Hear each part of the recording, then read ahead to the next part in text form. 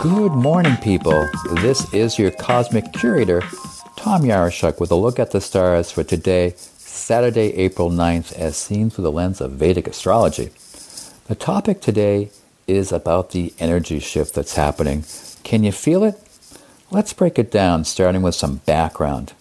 The ancient sages believed that the planets embody a particular energy or consciousness, right? So Mars is war and Venus is peace. And these planets are always on the move. Consciousness is always changing, transforming, evolving. It's like the seasons. Now, how an individual deals with these cycles, these changes in consciousness, determines your character, how you grow up, how you grow old. The person that you are at 7 isn't the same person that you are at 17 or 27 and so on. Now, these energy patterns can be dramatic. In fact, the Sanskrit word for planet is graha, and graha means to be in the grip, to be seized. So on certain planetary transits, you can feel seized, right? That you're in the grip of something. Maybe it's unbounded joy or unfathomable grief. Now, here's what's going on in the sky. Maybe it will explain what you feel and what you're in the grip of. Now, right now, Aries is rising. That's the action-oriented, get-it-done warrior. No need for a second cup of coffee this morning. Aries is rising with 3 planets in it. One is Mercury, the mental planet. The second is Rahu, the demon shadow planet that can be obsessive and compulsive.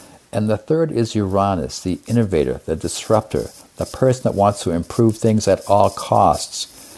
Now, with these planets rising, you're going to have a sense of what's possible this morning. You're going to be flooded with thoughts and ideas, and grab a pencil and write it down. The interesting thing about this energy pattern is that your mind is focused on the future. The past is over.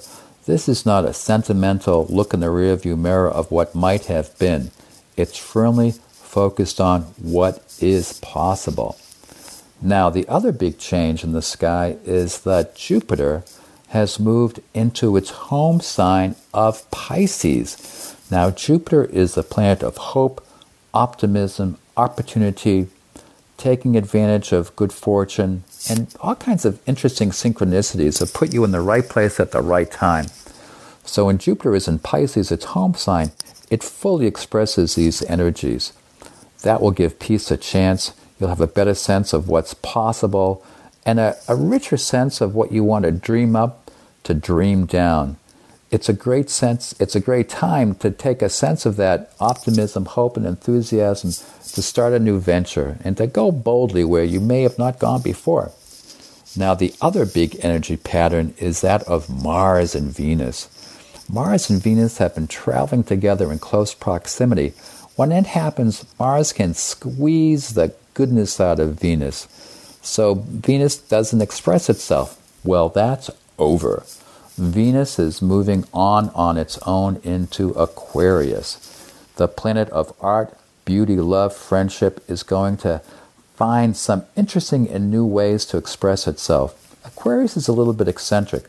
So when Venus is there, it can see beauty in the most unusual things. Maybe it's a color, a person, a place, or a thing.